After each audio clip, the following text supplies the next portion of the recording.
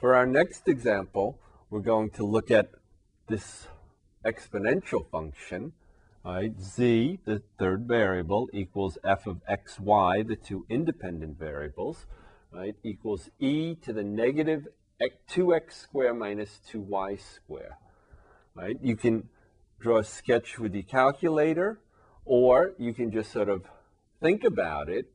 And if you think about it, you might realize that this function, right, if you understand negative exponents, right, and the fact that x squared, right, is 0 or positive, and y squared, similarly, is always going to be 0 or positive, then you might realize that what? That the maximum of this function is if x and y are both 0, in which case you get what? E to the 0, which is 1. Okay, so we have a maximum at 0, 0, 1, which is this point right here. That's 0, 0, 1. All right. Any other value of x, right, when you square it, it's positive. Multiply it by 2, right? And then this minus will make it negative, so you'll have what? 1 over, right? And that'll be less than 1. Okay, similarly with y, any value of y, square it, multiply it by negative 2. So this package is definitely going to be negative, except when x and y are both 0.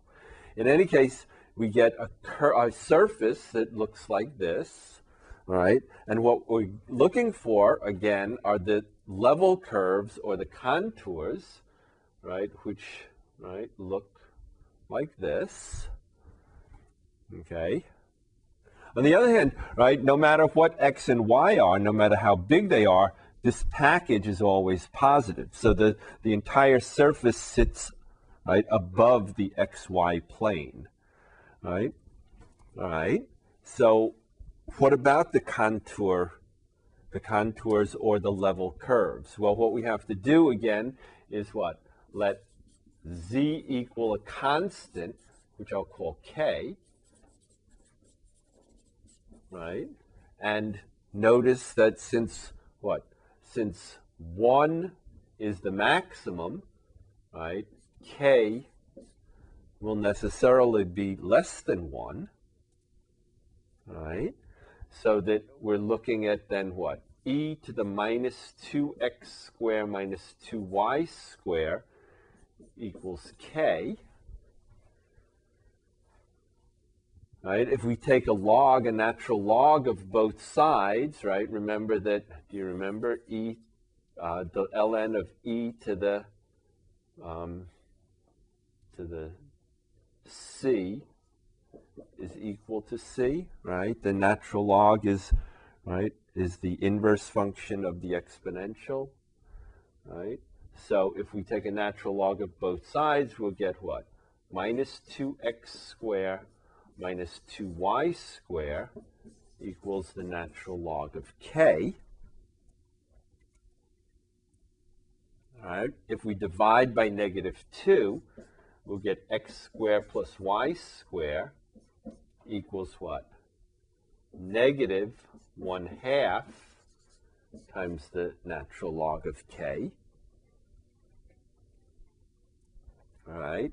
This certainly looks like what? That looks like we're going to have a circle, right? X squared plus y squared.